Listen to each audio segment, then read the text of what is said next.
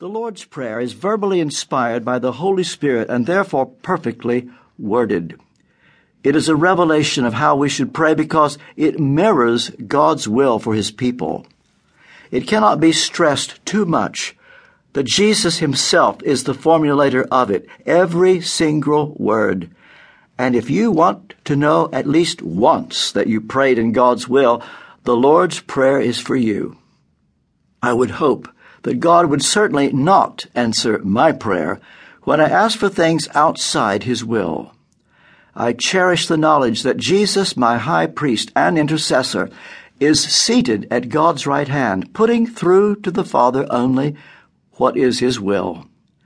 I always want the Lord Jesus to filter my praying and not let wrong requests be passed on to the Father.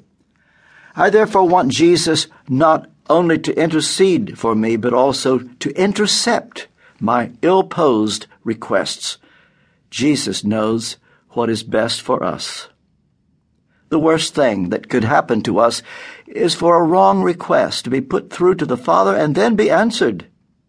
Getting all you want would bring incalculable damage and grief to you. Be thankful for unanswered prayer. It may be a sign of God's favor. One of the most frightful verses in the Bible is this: "So He gave them what they asked for, but sent a wasting disease upon them."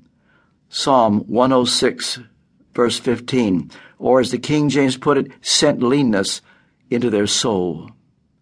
Such happens when God's people persist in asking for what God has clearly shown to be out of His will, and God finally acquiesces to their sorrow.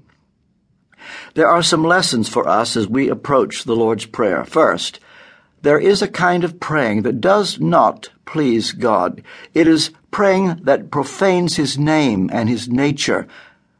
Second, there's a kind of praying that does more harm than good. This happens when a prayer shows contempt for God's glory and encourages people to do the same thing. Third, there is a kind of praying that doesn't get God's attention. For example, when praying is done to impress others.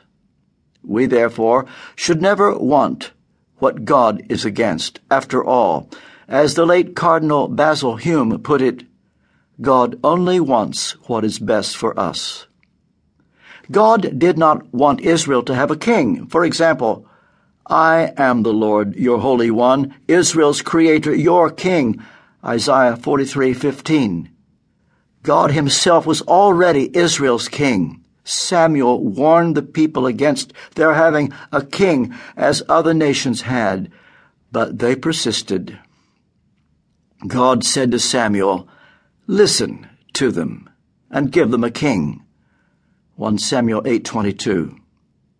God thus granted their request, but sent leanness to their soul. It was a pivotal and bad moment for Israel.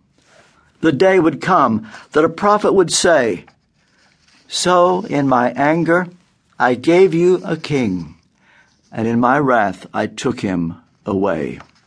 Hosea 13:11. We should always aim to pray in God's will. Praying the Lord's Prayer is to pray perfectly in His will.